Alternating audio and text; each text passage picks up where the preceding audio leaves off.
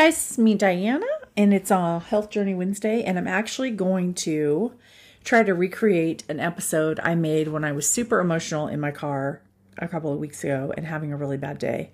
The reason I can't let you guys hear that one is because the audio is so horrible. The way that my car picks up audio and it goes through multitudes of speakers, it just doesn't sound good. But the content was great and it was so real and so raw. I was like practically in tears that I wanted to try and at least get you the sentiment of what was going on and my feelings around overeating that day. So as you guys know, if you are new to this podcast, I've lost 80 pounds and I still have 20 to go. I'm slowly working on the last 20, but very happy with the weight loss I have, very happy with my health level now. I'm 51 years old. I feel like I'm in the best shape I've ever been in. And I also have the best outlook around my eating. I don't beat myself up anymore. This past weekend, I was with family and had a few overeats. And now I'm back on Monday, back on my regular, healthy, fueling myself, good workout at the gym, getting my water in, etc. So a lot of those bad habits that I used to have where I was like F it eating, or I was like mentally beating myself up over having a frozen yogurt. I'm just not even doing that stuff anymore. And I'm really, really happy with that. I'm in a much better place around food. But I'm still learning and growing. And that's why I like to share on Wednesdays about this. So what the episode 2 weeks ago was about was I had a very challenging day with my kids. I have some kids who have health stuff going on. We had blood draws to do. The blood draw didn't work out perfectly. We had to go back again. They lost her stuff. So that's a lot of time in the morning, a lot of time with my kid out of school, a lot of time with my kid getting her arm poked. She wasn't very happy about it. And then in the afternoon, my girl Mia, who had been trying to pass the DMV, failed the test for the second time. And I'm happy to say my bestie took her to the DMV last week and she actually passed, because I was like, I don't think I can go again and not cry in front of her. It's so frustrating. And I have to be gentle with my kids and I also have to be gentle with myself. For me, 5 children is a lot. And some of my kids have, I don't know if I would necessarily call them special needs, but sometimes it really, really feels like that. Like, it feels like my kids some of them have some extra obstacles, and it's frustrating and challenging. And I'm an older mom.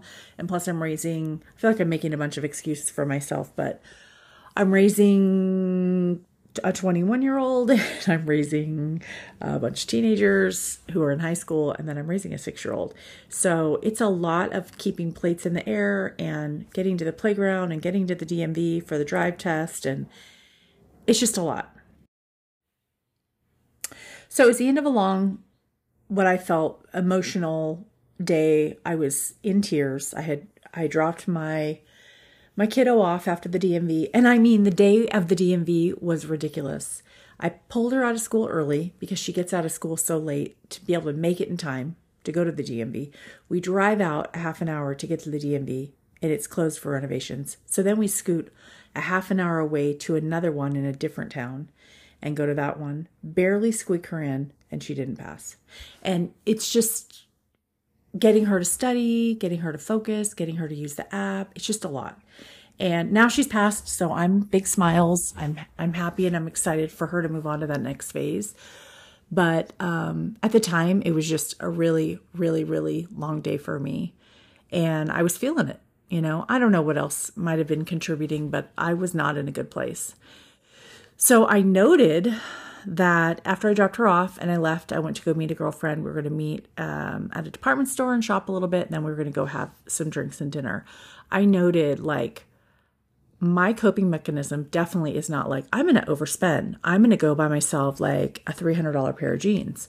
No, my coping mechanism is like, let's start backwards with fried ice cream, then margaritas, and then go all the way through, the taco bar to the chips and salsa and guacamole to start with. I just really start ruminating on food when I'm upset. And I know that is one of the things that I've always done to cope with big emotions. And it's interesting because big emotions like, I'm not emotional about my daughter's blood draw and all the compounding factors that day and my kid not passing the DMV. I'm not overwhelmed. I'm not stressed. I'm not worried. It's all in the past. It was like 2 or 3 weeks ago now. It's kind of a funny story now, right? Especially now that she's passed and she's excited and all that hardship's over with. But in the moment, it's really hard. Sometimes being a mom, or sometimes even being a dad, being a human, being an aunt, being the daughter of a parent who is starting to suffer with dementia. There's a lot of things about being a human that's really, really, really, really hard. And if your old habit is to cope with those really big emotions with stuffing your face, it's no wonder that we struggle with getting weight off, and we also struggle with keeping weight off, because the big emotions are going to keep coming, right? Life's going to always be frustrating. There's always going to be obstacles. I'm not trying to be negative. I would consider myself a positive person, but I mean, come on, let's be real.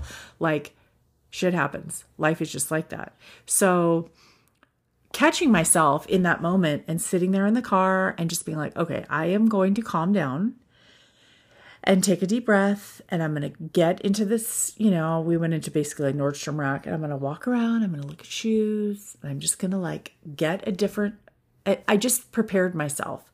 Like, I'm going to see some different scenery. And then I knew we were going to go have dinner at a Mexican restaurant. And so I pre-planned in my head, I am not, in fact, going to do the chips, salsa, guacamole, tacos, beans, and rice, fried ice cream, and several margaritas and get an Uber home. That is what my brain says to do. That is the habit it wants to go back to. That is what is ingrained in my neural pathways. But now I'm a new version of Diana and I'm doing something new. So I said to myself, I do want to have a drink. I'm going to have a vodka soda. Vodka soda for me feels pretty clean. It still gets the job done as far as relaxing a little, having one. I might have a few chips and I'm going to have one taco. And then that's that. And so I sort of made this deal with myself. Like, I'm like, okay, here's my pre-plan of what I'm going to go in and eat. And I did it. And then by the time the evening was over, I had some laughs with my friend. We, we're both moms. It's challenging. We kind of compared some war stories and everything passed over. And it's a new way of doing my life. It's not that I have a new life. It's not that I have this new perfect life that's stress-free and nothing ever goes wrong. It's that I do my life in a new way. I have the habits of doing it in a new way. And I feel like this could be applied, this is something that if you are the type of person that does this too, you can catch yourself. You can catch yourself in a habit that you don't like, whether that's overeating, over drinking, being passive aggressive towards your spouse, overspending. Like, oh, I'm bored. I'm just sitting here, so I'm going to overspend. I catch myself doing that too. We can catch ourselves and go, nope. Wait, I'm going to rein that in. I'm going to, who is the new version? What is the new version of insert your name? And here is how my plan, here's how I'm going to behave. So anyway, I wanted to say that it is fun to notice growth.